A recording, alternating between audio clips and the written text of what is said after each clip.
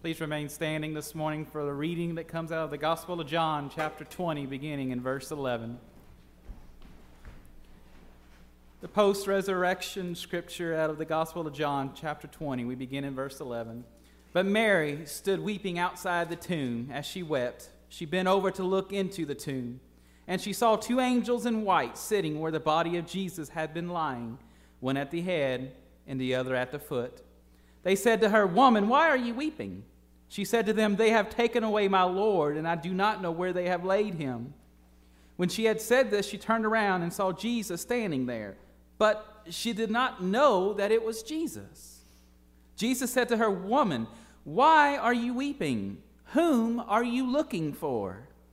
Supposing him to be the gardener, she said to him, "Sir, if you have carried him away, tell me where you have laid him, and I will take him away." Jesus said to her, "Mary." She turned and said to him in Hebrew, "Rabboni," which means teacher.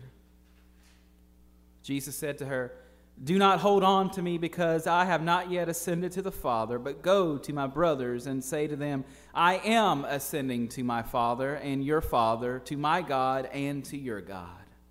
Mary Magdalene went and announced to the disciples, "I have seen the Lord."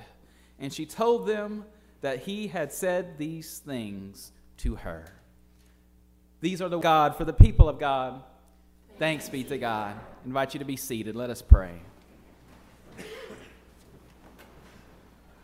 Lord, open our hearts and minds by the power of your Holy Spirit. Lord, as Scripture is read and word is proclaimed, that we may hear with joy what you say to us this day. In your name, amen. Today we begin a new worship series entitled The 7 Next Sayings of Christ, Finding Hope in the Resurrection Sayings.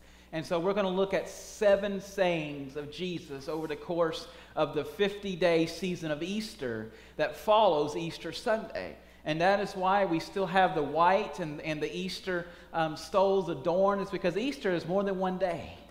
The Easter season lasts a total of 50 days, and it doesn't even have to end after that, because after Pentecost, it goes on and on.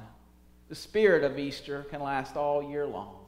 And so we take a look at some of the things that Jesus said during what we call the Easter season and the time after the resurrection. So not long ago, I went into a department store to do some shopping and to pick up one item. Okay, I was going in for one item. I knew exactly where it was at, and I knew how to get it. And as soon as I stepped into the store, an associate greeted me at the door and said, "Hi, how are you doing? What can I help you find?" I don't know about y'all, but I have a fine dance I do with customer service. You know, and I appreciate fine customer service. We call that radical hospitality in the church, and I appreciate it. But sometimes, let me know if you're like this too. Sometimes I just get annoyed. As soon as I step into a store, I'm immediately bamboozled with, "Hi, what can I help you with today?" Anybody else feel that way sometimes? I was in a particular mood that day, and I didn't want help because I knew exactly how to help myself. Someone say amen. I knew exactly what I wanted, so I said, "No thanks, I know what I want, I know exactly where it is and how to get it." So I went to retrieve my item, and guess what? It wasn't there where they had always kept it. And I was looking around, panicked by this point, and it was nowhere to be found. Thank you. I'm supposed to be the English one here. So now embarrassed, I went and I made it a point to find that same associate that greeted me at the door. And feeling about 2 inches tall, I said, "Well, I need help now because I can't find it anymore because it wasn't where it was when I was last here." And she gladly helped me. In our scripture today, Mary Magdalene is having a similar type of encounter at Jesus' tomb, where she knew she had left the body of Jesus previously. She knew it was there on her last visit. She had likely seen the tomb rolled in front of it, but now she goes and the tomb is pushed back and Jesus' body is not there. I don't know about you, but if I went to my mother's graveside and her body was no longer there, I would be pitching a fit. So I can understand what Mary is feeling in this moment. You got to remember, Mary was a unique individual. Jesus had saved Mary's life, literally and physically. When they wanted to stone her, Jesus did what? He drew a line in the sand and said, all of you without sin, you cast the first stone. And not a one could do it. And from that moment on, Mary faithfully served as one of Jesus' closest followers.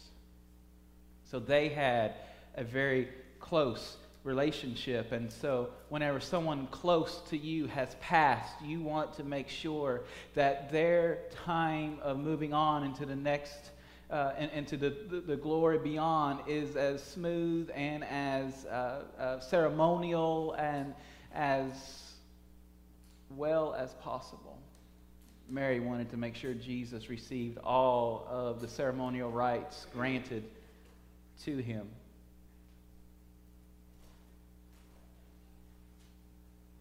But she showed up, and the body wasn't there. Have you ever lost a prized possession at home and about flip out because you can't find it, and so you start turning the house upside down until you find that one item? Car keys. Car keys are one of those items. You know, you can't go anywhere if you lose your car keys. And so even if you just cleaned your house, but you're trying to leave somewhere and you can't find your car keys, well, the house gets turned upside down until you find the car keys. Same feeling for here. Mary will turn stones until she finds where Jesus has gone. What has happened? Where has he been moved? But something unique is happening here. Something that we need to pay careful attention to. Mary was so focused on finding the body of Jesus, the part that was missing from the tomb that day, that when Jesus himself appeared to her and asked her, "Why are you crying? Who are you looking for?" she didn't even recognize him. She thought he was the gardener. And then immediately her focus went right back on getting and finding the body of Jesus back. You know, this is perhaps the most personable of Jesus' post-resurrection encounters with his followers. You know, this moment doesn't speak to our theological understandings, our evangelical responsibilities, or even to our deepest faith. This encounter speaks to our hearts. Mary had arguably one of the strongest faiths and devotions to Jesus than anyone else, and yet on this day, she stood before the risen Savior and didn't even recognize him.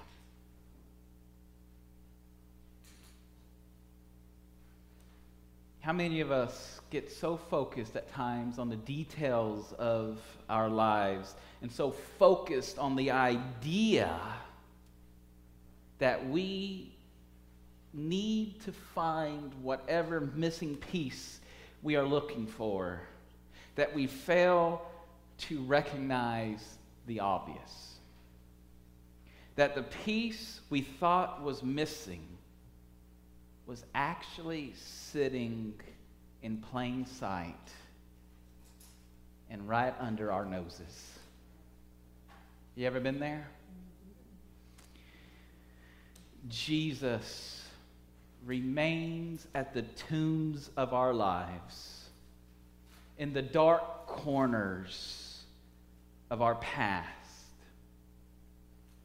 begging us to peer inside and see the power of new beginnings.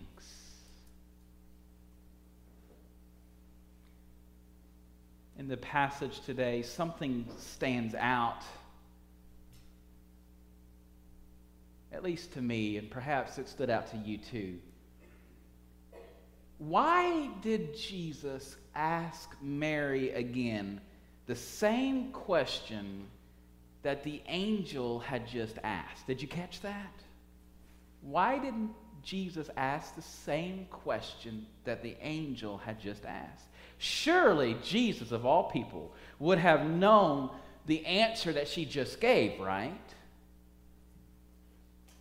Indeed, she gives the same answer to Jesus, probably with a higher level of irritation, annoyance, and anxiety at this point because she had just answered the question that was asked. You ever have a situation where you have to give the same answers over and over and over again? You ever been to the hospital? How many times do you answer the same question over and over and over? By the third time, you're like, go ask the last person I talked to. I'm done answering questions. Picture Mary. She just been asked the same question. And she is worried about finding the body, not answering questions. It's frustrating when you're searching for answers, but all you get are questions back. You agree? So why did Jesus ask the same question back? Jesus was known for his compassion. Jesus was known for his patience, but he could also probe deeply into a person's soul when wanting to make a point or to elicit a reaction. You ever notice that throughout all the Gospels? Look closely and really dig deeply into Jesus' words, especially in his interactions with people. He never could answer a question straight up. This was a tactic that he used throughout his entire life, watching patiently for the right opportunity to insert a question or a statement that might, unbeknownst to the person he's talking to, begin a process that leads to healing. Begin a process that leads to deeper thinking. Begin a process of transformation. We see an example of this in Luke chapter 10, verse 38, when Jesus was caught between two bickering sisters, Mary and Martha. He was visiting their home and he was staying for dinner. And while Martha was in the kitchen preparing the house and preparing the food, Mary was perched at the feet of Jesus listening to what he had to say. I don't know about you, but that's where I would have been too, amen?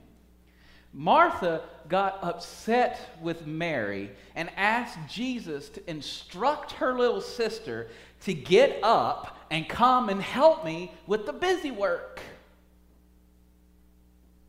But what did Jesus say? Martha, you are worried and distracted by so many things. One thing is necessary in this moment, and Mary has chosen the better part. If you're Martha, how do you respond to that? I'm going to try that next time Kate needs me to do some busy work.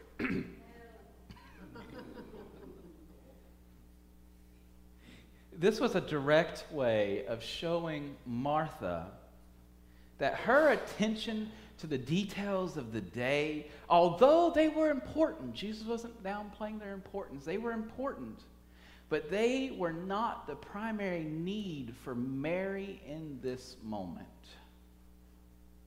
Mary did not need to attend to the details of the work in that moment. Mary needed to attend to the details of her soul in this moment. This can be said about Mary Magdalene standing at the tomb in our scripture today. While consumed with the details of what was happening, about her desire to find the missing body, she missed the blessing that was standing right in front of her. In order to get her attention on track, to shake her from the burden of the details, Jesus asked the question again. This question forced Mary to encounter herself, her fears, her desires, her possibilities, the pinnacles of her soul's potential. It wasn't about the missing body. It was about the hurt she was feeling inside because of the missing body.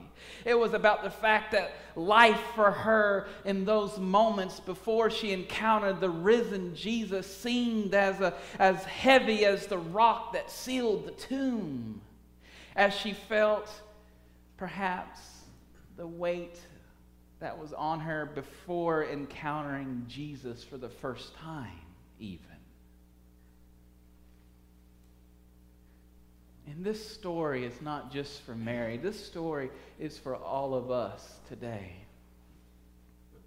How often do we feel perhaps things aren't turning out the way that we expected?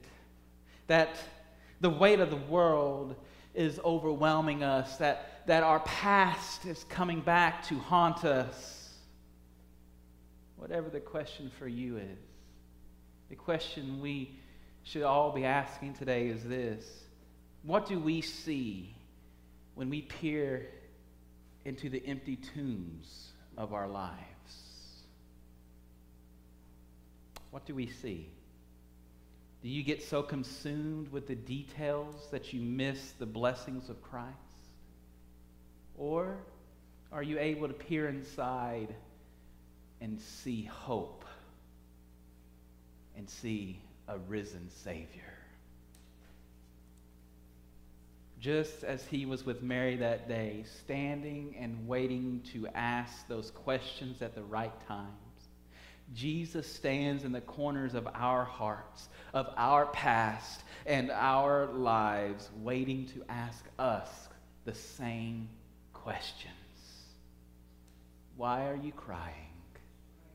Who are you looking for? My prayer for each of us this day is that we will not allow the weight of our uncertainties in these times keep us from seeing the risen Christ. For he is risen. He is no longer in the tomb, which means there is hope, which means there is redemption, which means that love and grace can abound, which means the tomb is empty and Christ is still the King. This is the gospel message today. What do we see when we're looking for Jesus? And what do we hear when we listen? Do we hear a voice we don't recognize? Or do we hear Jesus uttering our names, just like he uttered Mary's name at the tomb? This is the gospel message. Glory be to the Father, to the Son, and to the Holy Spirit. Amen.